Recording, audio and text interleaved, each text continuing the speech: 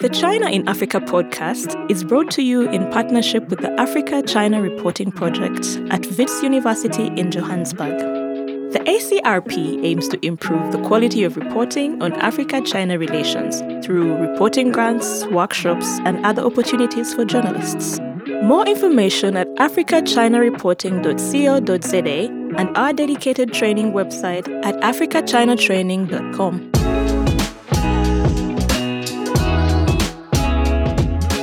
Hello and welcome to another edition of the China in Africa podcast, a proud member of the Sinica Network from SupChina. I'm Eric Olander, and as always, I'm joined by Cobus van Staden, the senior China-Africa researcher at the South African Institute of International Affairs in Johannesburg, South Africa. A very good afternoon to you, Cobus.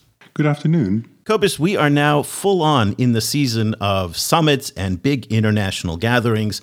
Last weekend was the Group of 20 summit in Rome, where they talked a lot about things that were very important to countries in the global north, not a whole lot that was important in the global south. Climate change, they tried to talk about it. They really didn't get much accomplished. They focused on the global corporate minimum tax. That was the thing that Joe Biden, going into the summit, was very keen on doing. What that basically was American companies were hiding themselves in other countries at lower tax rates, and they wanted to basically shelter themselves from American taxes, and they wanted to create a global system so that all corporations pay the same tax and can't evade taxes. Now, that was their priority. What wasn't discussed was debt relief, and they were pretty upfront about it, Cobus, that they weren't going to talk about debt relief. It wasn't really on the agenda very much, and literally what we noticed today, looking at the communique from this weekend summit and what they did back in about July, which was the finance minister summit, they more or less just copied and pasted it.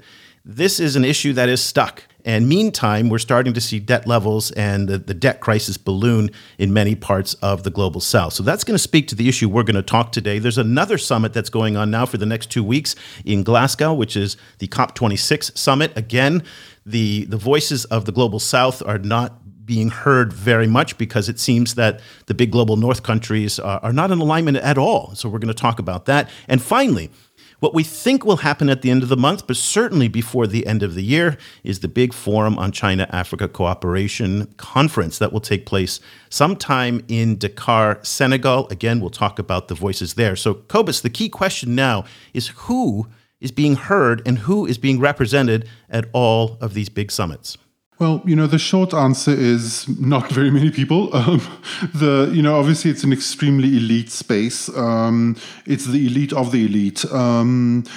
So just for context, the G20 has a bunch of different kind of feeder mechanisms in which they kind of gather insights from these different groups, including civil society, think tanks, women's groups, and so forth, youth groups and so on. And they kind of suck in these kind of insights from these groups, and then it kind of gets filtered through to end up, kind of in theory, kind of and to inform the final communique. But, kind of this is such a kind of dizzying height, that very few people even make it into those feeder mechanisms, and then very few of those ideas actually make it up, kind of all the way into the final communique. Well, let's get a perspective from some of the underrepresented voices at these conferences. And we're so thrilled to have on the show for the first time Michaela Erskog, who is a researcher at the Tricontinental Institute for Social Research. She's also part of the Dongsheng Collective and a coordinator of the No Cold War Platform, a peace activist platform that promotes multilateralism and global cooperation. Mika joins us on the line from Johannesburg. A very good afternoon to you, Mika. Good afternoon, Eric. Good afternoon, Cobus. Or good evening, Eric, I suppose. You're somewhere in Asia. Good evening. We're all spread all over, but happy to have you on the show today, and especially because we want to talk about, again, this question of representation and voices. You speak a lot to the workers' perspective, and that's something that, again, in the broader discourse about China-Africa is often not fully represented. What we'd like to do before we get deep into the summits and also into China-Africa issues and the conversations that you're having and the research that you're doing, I think most people are probably not familiar with Tricontinental, and it's got a fascinating history that dates back to the 1960s and some of the revolutionary movements in Africa. Can you talk to us a little bit about the history of Tricontinental and what the organization's mission is? So Tricontinental Institute for Social Research, as it exists today, was basically launched in 2017, kind of out of the mandate and ambit of different social movements, trade unions, social justice groups having come together a year before in Brazil to kind of find how we create a international people's assembly, where often the kind of questions, the dilemmas of humanity that we face as working class people, social movements, isn't necessarily represented in international spaces, let alone in some of these, state-to-state meetings. And so prior to this, and the kind of heritage we've taken from is in January of 1966, hosted in Havana, Cuba, we had a conference of, revolutionary movements from Africa, Asia, Latin America, who were kind of called OSPAL at the time, the Solidarity with the Peoples of Asia, Africa, and Latin America. And all of those represented essentially were coming out of, anti-colonial movements, recently independent states. We had representation from Guinea-Bissau, with Amilcar Cabral was present at that first conference. In fact, one of the major coordinators, Mehdi Ben Barka, a Moroccan Marxist and revolutionary and anti-imperialist, was one of the kind of core founders of this process, and in fact was assassinated the year before in 1965, prior to the gathering in Havana. And many of the people who also were represented were also coming from the non-aligned movement out of the 1955 Bandung meeting, which brought again a lot of different anti-colonial leaders and projects who essentially all across the spectrum were looking to find ways in which they could form a broad front of anti-imperialist, anti-capitalist coordination, and essentially try to figure out ways in which they could expand and create a national economic development plan with these newly independent nations and break away from some of the colonial dependencies of the past. And keep in mind, at the time that these processes are unfolding in the late 60s, as Samir Amin, the great Egyptian Marxist, put it, there was kind of three blocks of international groupings happening at the time. We had the kind of social democratic Western welfare state that was largely represented in the West. Then we had the kind of Soviet system, which had the kind of clear socialist countries at the time, Cuba, Vietnam, etc., were all grouped together, following a very open socialist experiment or movement towards socialism.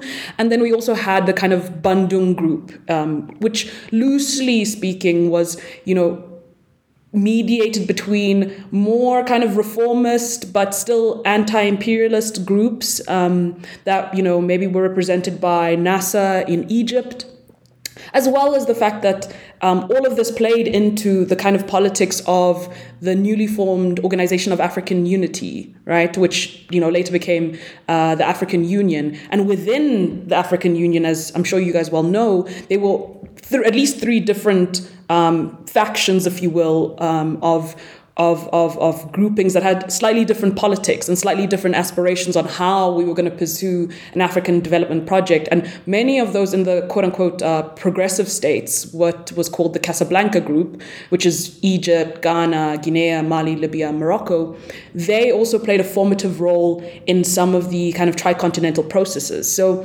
out of this project, Tricontinental then becomes the kind of ideological, media, coordinating platform in which various policies and different intergovernmental initiatives could be pushed. And eventually, we do get really important initiatives becoming rooted in the United Nations, pushed by the tricontinental processes. Like, later, under the auspices of Julius Nyerere, we had the South Center developed in Geneva, which is supposed to kind of support the aspirations and commitments of the global South.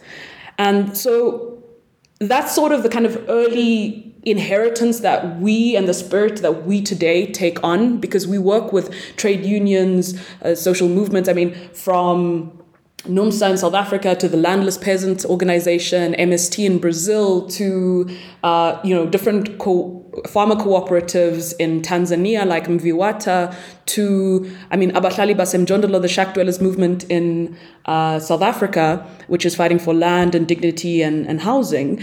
Although those kinds of groupings have tried to re-establish a network, an international network that could be pushing in some of these more official spaces for more radical policies that would deal with working class issues, that would deal with issues of inequality from I would like to say, a more radical approach, and based on a kind of historical grounding in left progressive movements. And just as a short caveat, just keep in mind that the break that then happened that kind of undermined some of these progressive processes was in the late 1970s, when we saw the kind of economic crisis happening in the West. There was then the movement towards trying to, re-signify their economic projects within Africa, within the global South, and whether it was through, as you guys know, through various coups, whether it was certain leaders in Africa moving towards, more conservative agendas, adopting neoliberal policies, structural adjustment, a lot of these progressive networks eventually broke down. And we saw kind of in the late 90s, the NGOization of civil society, of a lot of these social movements being less connected to their government and finding space within government organizations to advocate for their different interests. And so it's only been in the last few years we've been seeing within different countries the development of more independent politics by working class organizations. And so now there is this push for, we recently actually had the public launch of the International People's Assembly, which is a network of over 200 organizations, the kinds I've mentioned, with a working class orientation, with a left orientation, who would like to push for counter proposals within the official spaces. And we've seen this in a couple of years ago. We had a People's BRICS when the BRICS summit was held. Even now with the COP, there are, I'm sure you've heard of the counter-COP movements, where a lot of the kind of climate justice youth and different kind of, especially in Europe and the US, different climate justice grassroots organizations are trying to push for their mandate to be heard, even though they're not necessarily within the official space and of discourse that's going to be happening amongst world leaders. Can I just ask a very quick question just before we get into the summits and China-Africa? So the roots of the organization go all the way back to a very polarized period during the Cold War, which was, again, Marxist, communist, and capitalist, and the world was clearly divided in that. Today, the issues it seems like you're focusing on are more class-based and economic.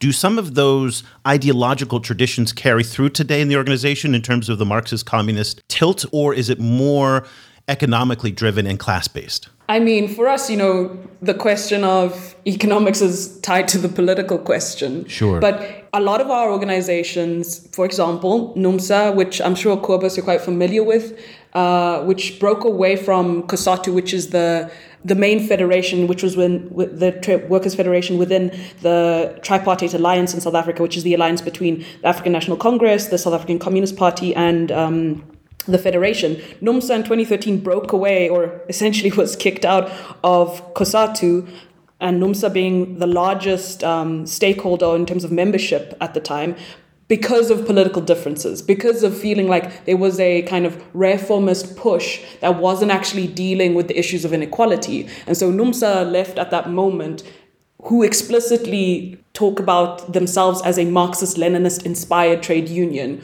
who explicitly advocate for a kind of political project outside of the day-to-day work of a trade union having to, operate on the kind of collective bargaining on behalf of different workers. So there is a kind of, from many of these organizations, I mean, the political spectrum is varied, but most of them, I would say, would be more on the left and draw on traditions that come from Marxist and socialist traditions of the past, and traditions that often have been largely, I think, hidden by the National Liberation Project. So you mentioned the Bandung conference and that Bandung moment where, where there was, I think, a very close overlap between China, the country, and China, the kind of force for international kind of anti-imperialist kind of struggle and kind of workerist struggle. I wonder if you could talk a little bit about how you see China's position in these struggles today. I mean, it's quite a different China, kind of in the world now. This is where I think, it gets the role of some of the organizations I work with. We have to play many different roles and understand the complexity and nuance of certain spaces and propositions. And so largely for many of us, we see, and again, I'll give the caveat that different leaders in working class organizations might not have the same understanding or conception of what China means in the world today than maybe the mass base. So within NUMSA, there are different opinions on the value that China, or the agency that China lends itself to the African Development Project. But for us at this moment, coming from the background of, most African states have largely been unable to pursue a kind of meaningful development project because of their dependency on selling raw materials, of the kind of power of multinational corporations that largely come from the West, and the lack of sufficient industrialization in a lot of countries has meant that we do see the benefits, despite the many contradictions, of the Chinese presence in Africa, because we come from, the Western aid model of, the Chinese call it blood transfusion, where there's a sense of, when it's critical and dire, infusing certain financing or certain aid, but largely not producing conditions in which African people can pursue their own development, which, the flip side of for us has been China with their so-called blood generation, where these infrastructure projects,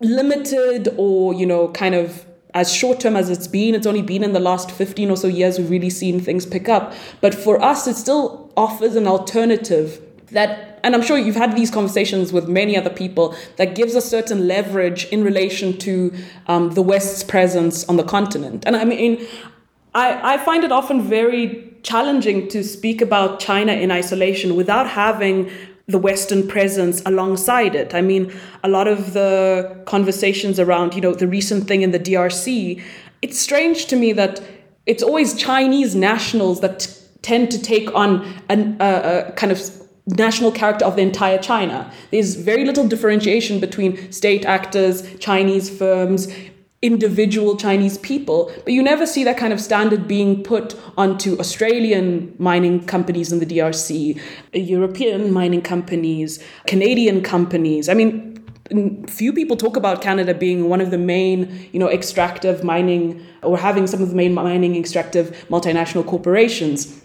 And so for us, many of us see them producing, or China and Africa producing, at least a little bit of leverage where we can push for certain less conditional contracts and relationships with actors across the world. I was reading in the Diplomat, the newspaper, the online paper, I was reading how it was really interesting how they were talking about, hey, it's time the Quad really invested in greater vaccine production in Africa. Look at what China's doing in Morocco, etc. And again, it's on a very small scale, but with just the mention of China investing into vaccine production and, technology transfer, etc., all of a sudden people are panicking that the Quad, the US, the Western world needs to do the same. So it might come with its limitations. It might not necessarily always come out the way we want it to, with the maximum benefits geared towards African people's development, but it does offer us some sort of leverage in a world in which we've been historically underdeveloped,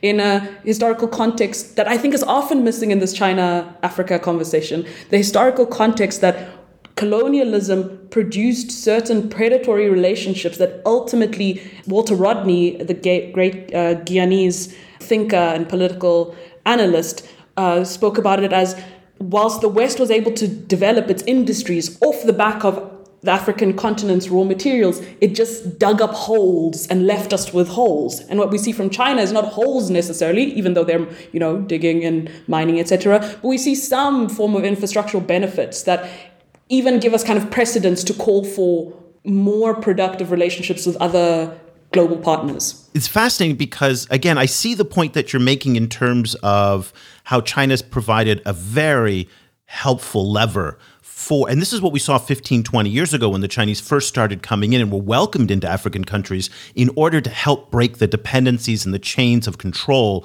that the West had traditionally had for a long time. Even though the West had largely disengaged from Africa, they still retained enormous control, and having China there as an option both for financing and for support and for all sorts of different ways was very, very valuable. That being said, the traditional Leninist model of development from the global north to the global south has some hallmarks in the contemporary China-Africa relationship, where raw materials are extracted from the global south, sent to the global north, manufactured into finished goods, and then sold back into the global south at a profit. That is the classic Leninist model. There is certainly some of that today in the China-Africa relationship, where the bulk of exports from Africa to China are comprised of timber, minerals, and oil. How do you reconcile the complexity of the relationship where there are some of the hallmarks of the past and then a lot of the things you're talking about in terms of the dynamics of leverage and choice and agency for African countries that China also provides? Sure. And for the audiences, I just want to make, if I'm allowed, a small correction there. That what you say is the Leninist model. No, it is Lenin's understanding of imperialism. Fair enough. And how imperialism operates, right? So just for clarity, that the Leninist model doesn't advocate that. No, I think that's really good. I appreciate that, because I will be the first to admit that I'm out of my depth of expertise here, so I'm glad you were able to correct me on that. No, sure, that imperialism extracts from the global south, manufactures in the global north, then, resells the manufactured finished products to the global south. So that is Lenin's understanding of imperialism, And is there a hint of that in the China-Africa relationship today? So I think, again, this is where the kind of, I don't think we can really see how that's going to definitively, I don't think we can say right now in such a short period of time what that means. Because, for example, again, and I know the infrastructure thing might be very minimal if we're looking at the border spectrum, and everyone cites, the 6,000 kilometers of roads and everything, which is relatively, small in comparison.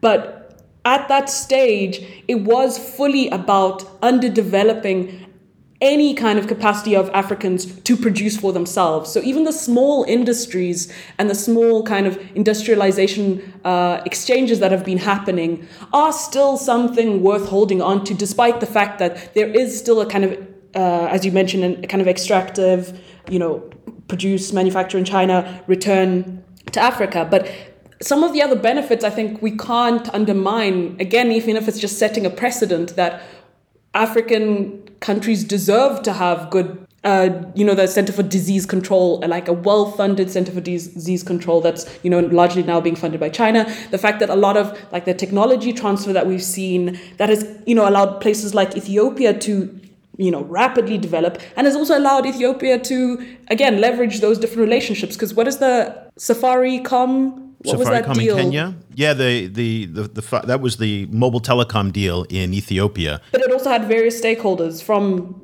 the West.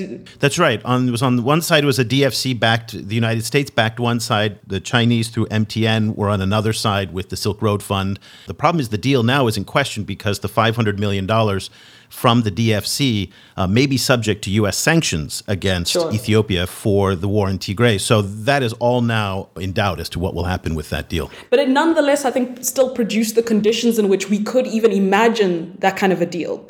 When, in the last few years, this sense of building up a new kind of Cold War mentality of the West versus the East isn't in the interests of African people. We want cooperation. We want collaboration. You've mentioned in many ways, what this Build Back... B3W. Yes, the B3W.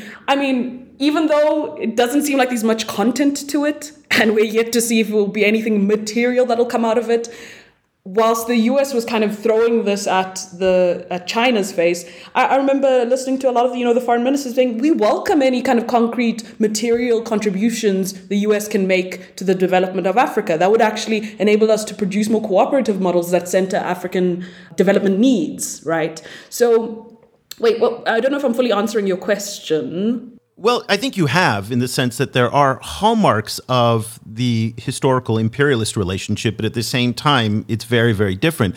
I guess my other question is then, when we look at the contributions of, say, the United States in Africa today, especially in the public health field, they've been quite significant. And, but at the same time, I would assume that you are not entirely thrilled with what the U.S. has done in Africa, especially in terms of the role of militarization and other aspects. Can you speak to this question of the U.S. versus China and the different contributions they've made? Sure, and I think thanks for mentioning the around militarism, because I think even that example speaks to a lot of challenges that have been placed at the doorstep of the African Union. I mean, so in Tricontinental, we produced a study called Defending Our Sovereignty, Foreign Military Bases in Africa. And part of what we initially start framing, and I think this speaks to the question of FOCAC, and the fact that every analyst who's been talking about FOCAC raised the question of how are African leaders going to kind of coalesce around a collective agenda that's regionally integrated, that's a kind of collective strategy that they can come strongly with. And we have to understand it in relation to the internal fragmentation that the African Union has, as well as the external pressures. And in terms of the internal fragmentation, since the 90s, we've seen how, again, we can't talk about a kind of unified Pan-Africanist project when time and time again we see examples in which various heads of state differ from or step out of certain political agreements and processes, like we saw in the Burundian civil war between 1993 and 2005, where, there was this political crisis, there was public protest, there was state repression, and in 2015, they were the African Union's Peace and Security Council was authorized, again, by a group of, African leaders saying, let's solve our own issues, was going to deploy, 5,000 troops in a kind of prevention and protection mission. But what we had is that the president at the time, Nkurunziza, he pushed an agenda amongst other African heads of state to block the Peace and Security Council's decision.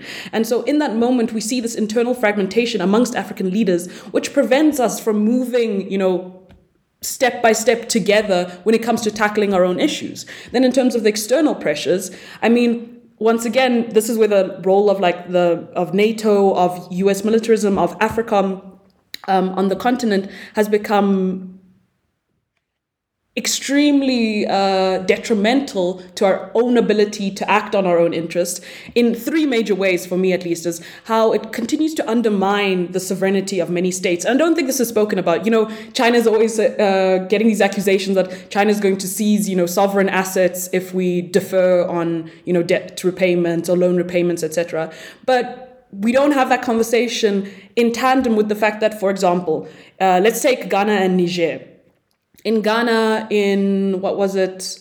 I want to say 2015, but maybe I'm getting that wrong. But 4 or 5 years ago, Ghana makes an agreement with AFRICOM and basically allows, Article 5 of the agreement allows for Ghana to kind of provide unimpeded access and use of Kokota International Airport for United States forces and United States contractors and other, kind of people within that ambit. And in this process, it basically allows that, United States forces can, operate in the region. They can use the airport. They can use it also as they called it like the bus lane to West Africa. The US forces are exempt from, they basically get diplomatic immunity. They can carry weapons without necessarily being questioned. And for us, in the African context, that is a kind of, giving up of certain elements of our sovereignty that allows the US Army to operate almost freely and without any form of recourse in even a legal way. And the same thing in Niger when it comes to not only the US, but the French military operations that are happening there, which, I mentioned in that talk with Rania Khalek. That's all happening in relation to the fact that there's, these big uranium deposits, which are largely looking less and less like they can fulfill the needs of those operating it. But the French company Areva, since the 1970s, has been mining that uranium almost exclusively, and that uranium has been, lighting up a third of French light bulbs, right? And so, in terms of the foreign military presence, one, it undermines our sovereignty on many levels. Two, it continues to function as a protector of Western corporate interests, and we saw this in 2001 with Dick Cheney's national energy policy and various other subsequent policies that essentially said, the role of the AFRICOM should be to assess and strengthen manufacturing and industrial-based supply chain resilience of the United States. That's the name of one of the documents. And so again, we distrust the conversation around trying to assist us with security, even though we've embarked on various security training projects, intelligence gathering projects that are supposedly to better equip African militaries to deal with their own conflicts. But in fact, it seems like it continues to maintain the kind of stronghold over clear sources of mineral wealth and resources. And then lastly, which I think is again totally against the interests of African people, is the U.S. military in the last few years. And I think you interviewed that Colonel Chris Wyatt. Yes, who we have very different politics, I'm sure, but spoke about the fact that the U.S. government's new Africa strategy was characterized around how to push back against the competitive forces of China and of Russia. And I think he said, in the actual document, it mentions China more times than a lot of the key African strategic partners. So what we have now is that the functions of the U.S. military, AFRICOM, which again is totally counterintuitive to the initial aspirations of the African Union that basically wanted to push out any foreign military on the continent, is now kind of maximizing its agenda, its a kind of security initiative to push back against what's a growing Chinese presence on the continent. And people feel that, even though there is mixed reception of China and Africa, but many of the people we speak to, especially those in Ghana who are on the left spectrum, see the presence of the US military forces as undermining sovereignty, pushing a new Cold War against China, and ultimately defending and securing certain kind of supply chains for the West's continued, corporate development. As you pointed out earlier, there's this one of the complications in the Africa-China relationship is that there's frequently a conflation of different Chinese actors. And one of the really important ones among the Chinese actors is the Chinese Communist Party itself. And obviously, if one speaks to people in Washington, frequently the Chinese Communist Party is described as basically Satan himself. But, kind of in speaking with African stakeholders, I frequently get a lot more kind of nuanced kind of range of opinions in terms of where there's a lot of kind of appreciation, even envy, particularly among kind of stakeholders within the tripartite alliance in South Africa about the role of the Communist Party and about also the role of a kind of a centralized planning mechanism. So I was wondering if you could talk a little bit about how the party itself, considering that it also, has communist in the name, kind of like that it kind of sees itself as carrying this kind of communist legacy into the 21st century, like how the party is viewed in African kind of workerist and social progressive circles. I mean, that could be a whole hour conversation on its own, because there's... Try to keep it to 4 minutes. Within 4 minutes. Well, then maybe I can raise with you the study Tricontinental undertook with some of the people we know in China and some of the kind of researchers, policymakers, in China, which we have a study called Serve the People, and it's basically about China's poverty alleviation program. And the reason we decided to kind of have this study, which is a mix of storytelling, as many people, you both have said, China's not great at sharing its own stories in a way that's like, centers the human beings, centers the human lives, centers the complexities of trying to build a different project. But in that study, what we tried to do is share actually what was the path of of constructing this poverty alleviation scheme. And the reason I'm raising this is because a lot of people just have questions. They don't actually know what the Chinese Communist Party has been doing. They don't fully understand the different mechanisms, processes, participants in that process. And amongst us, we do have a kind of almost like a historical gap where just after opening up, many on the kind of far left spectrum in Africa sort of saw the opening up as a digression from the socialist project. That process of opening up necessitated a certain kind of industrial development, as you all know, from the late 70s, required them to have a certain industrial development that could kind of develop the means of production, develop the agricultural sector, could develop the kind of trade relations that would enable them to have enough of a surplus to reinvest that into social programs. And I think what is often left out of that narrative is that, for us on the African continent, where we have, as of this year, 36% of our population, like around 500 million people in Africa, are living in extreme poverty by World Bank standards, right? Something along those lines. For us, when we were hearing all these numbers around, 850 million have been pulled out of poverty since, 1949, and since the targeted poverty alleviation scheme began in 2013, we've seen, nearly 100 million more exiting extreme poverty.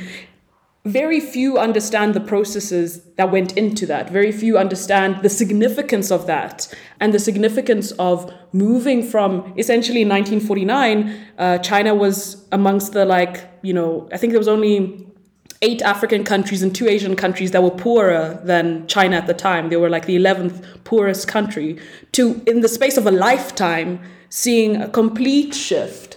And that shift often is described in terms of China has these big billionaires, the inequality is great, but the process of development has now, as you've seen through the Xi Jinping administration since 2013, has been slowly geared more and more towards social needs and addressing the social needs of people.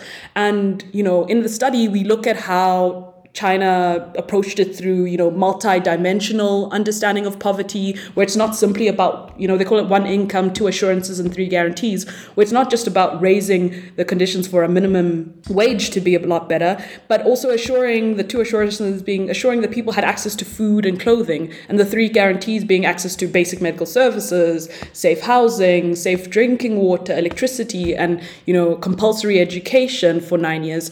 All of those things, regardless of the zigzagging nature of the processes, the mistakes, the successes, is an extremely attractive prospect for African people who've only known poverty, who've only known domination, who've only known a kind of lack of empowerment in their own processes, and who have been unable to deal with poverty in a significant way.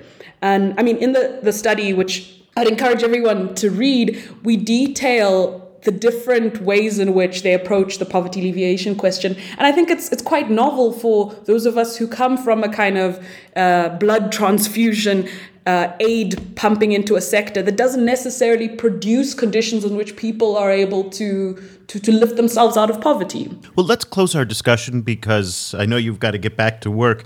On FOCAC, we talked about at the beginning of the show that this is the season of summits and that the diversity of voices inside these summits is not as rich as it should be. So thinking about the FOCAC summit, what would you like to see on the agenda? What are you hoping will come out of this meeting? And just give us your take on FOCAC coming up in possibly the end of November, definitely before the end of the year. I think I have a slightly different answer than perhaps many of the kind of bigwig political analysts who spend a lot more time thinking about the economics of all of this. But mine is, I think you said was it 2 or 3 podcasts ago, you were speaking with a woman from Senegal? No, Afula Shade, yeah. I think you mentioned, you were like, isn't it a bit strange that Ramaphosa, the president of South Africa, is going to get on an airplane? Well, I'm corrected about that. So let me correct the record because this is a ministerial summit, not a presidential summit. So I was incorrect in stating that this is a presidential summit, a leader summit. It will be but it's a ministerial summit. So there's probably no chance that Ramaphosa will get on a plane to go to a ministerial summit in Dakar. Okay. Well, then the point I still wanted to make was that what I would like to see out of this is not necessarily the kind of, what energy deals we will get, what kind of green collaborations we will get. Mine would be for the African ministerial group or the representatives of African states to come back and realize that did we have a significant and sufficient, consultative process amongst us that prepared us to even enter that conversation? Because from what I understand, given the fact that, no one knows when it's going to happen, are documents and proposals being circulated on time? Are there enough processes of consultation that build certain consensus amongst African states?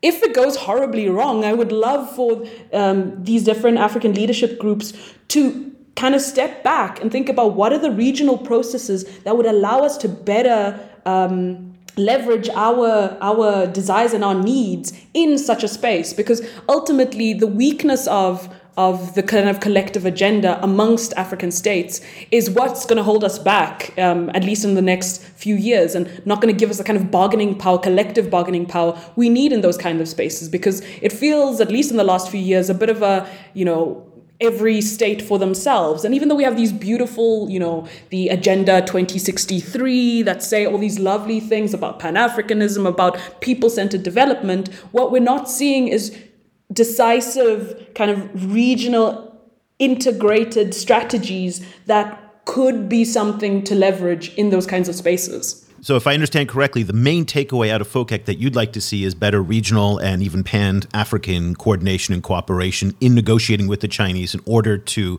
more effectively benefit from the relationship. Yes. Okay. Mika, thank you so much for taking the time to join us today. It was wonderful to hear your points of view on this and to get a better understanding of the work you're doing at Tricontinental. Mikaela Erskog is a researcher at the Tricontinental Institute for Social Research. Mika, if people want to follow what you're reading and writing and to follow what Tricontinental is doing, where can they find you online? Basically, I think Twitter is always the best place. So where can they find you on Twitter? What's your handle on Twitter? The Tricontinental is the handle for my organization.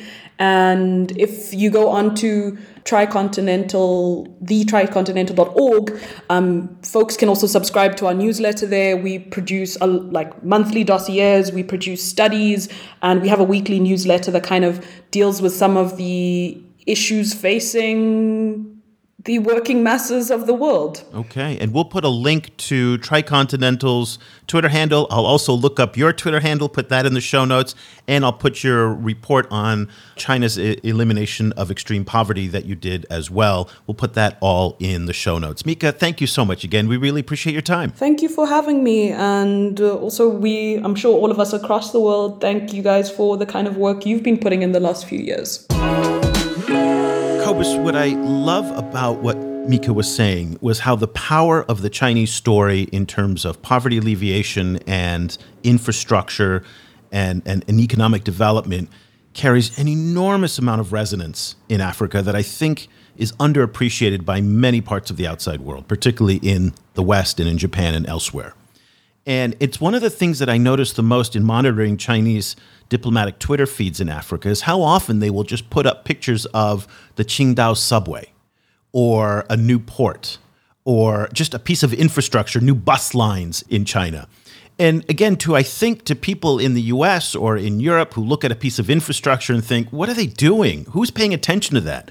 But that is so aspirational in many parts of the global South. I'll tell you, right here in Vietnam, it's taken us 11, 12 years to build a subway.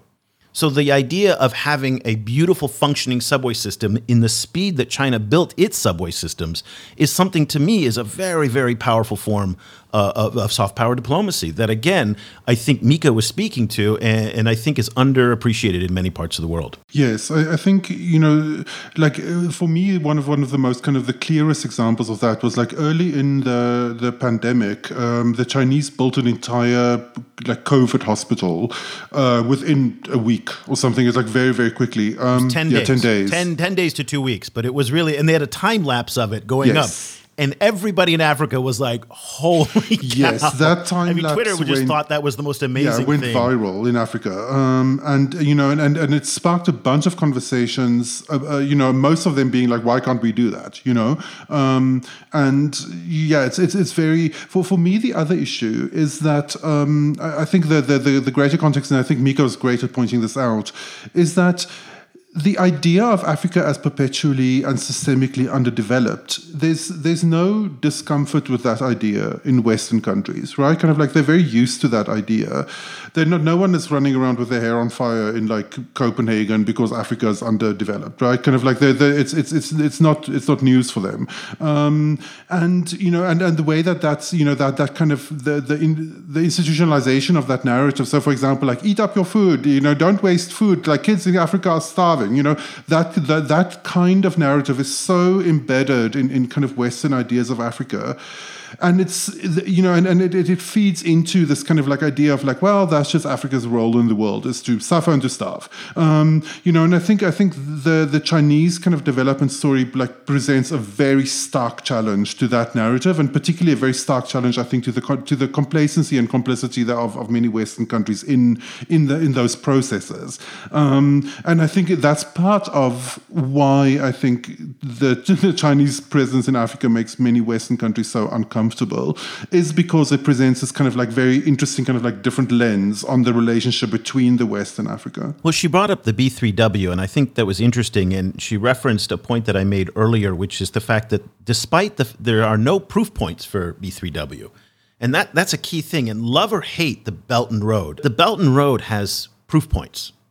You can touch it, you can see it, you can see the airports, you can see the ports. The news today coming out of Kenya is that Ambassador Zhou Pingjian was talking to the folks at the Kenya Port Authority about integrating the Port of Mombasa and a new special economic zone linked in with the standard gauge railway into the ports in Gwadar in Pakistan and into the overland trade routes into Western China. Again, those are realities on the ground that B3W doesn't have. And I was pointing out that B3W has a very finite amount of time in order to prove itself before credibility just goes out the door. And again, to Mika's point, and I'm sure you're probably going to say the same thing, African stakeholders would love nothing more for the United States to come with a whole bunch of new ideas in the development space, a whole bunch of new capital, a whole bunch of green projects that are not, fiscally irresponsible and don't add to the ballooning debts and whatnot. That would be fantastic and amazing, but they got to actually deliver. That's the key thing. So at this point right now, China is delivering on that front. We're going to see in the future what happens when traditional policy banks are no longer in that space. Will they provide as much capital as they have in the past? Are these new alternative lending methods that we're starting to see bubble up in the green shoots, will that replace the policy banks? We don't know.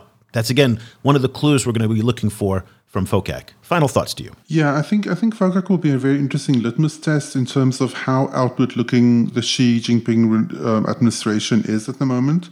It seems just in reading kind of signs, from China, but like obviously reading signs from China is always a very complicated business. But they seem a lot less interested right at the moment in international engagement than they were, say, a year ago this time.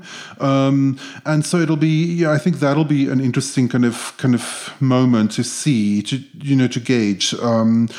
I completely agree with you. I think like many people in the global south are increasingly starting to think of Western countries, and obviously because the US is in such a strong leadership position there, the US particularly, as the big talk coalition, right? Kind of like there's a lot of talk, a lot of plans, a lot of great things that's going to be done in the future with the great standards, blah, blah, blah, and none of that has emerged yet. So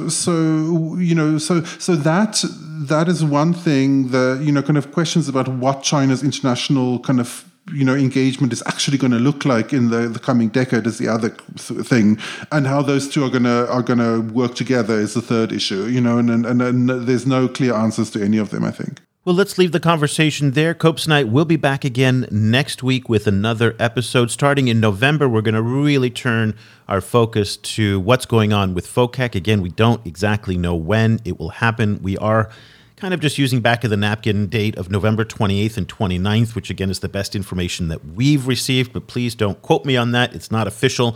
But so we're going to start leaning into that. We've got some great author interviews coming up this month as well. So lots of exciting things on the agenda. So that'll do it. Cobus and I will be back again next week. For Cobus Van Staden in Johannesburg, I'm Eric Olander. Thank you so much for listening. The discussion continues online. Head over to facebook.com/China Africa Project to share your thoughts on today's show. Or follow the guys on Twitter. Eric's at Eolanda, and you can find Cobus at Stadenesque. For more information about the China Africa Project, go to chinaafricaproject.com.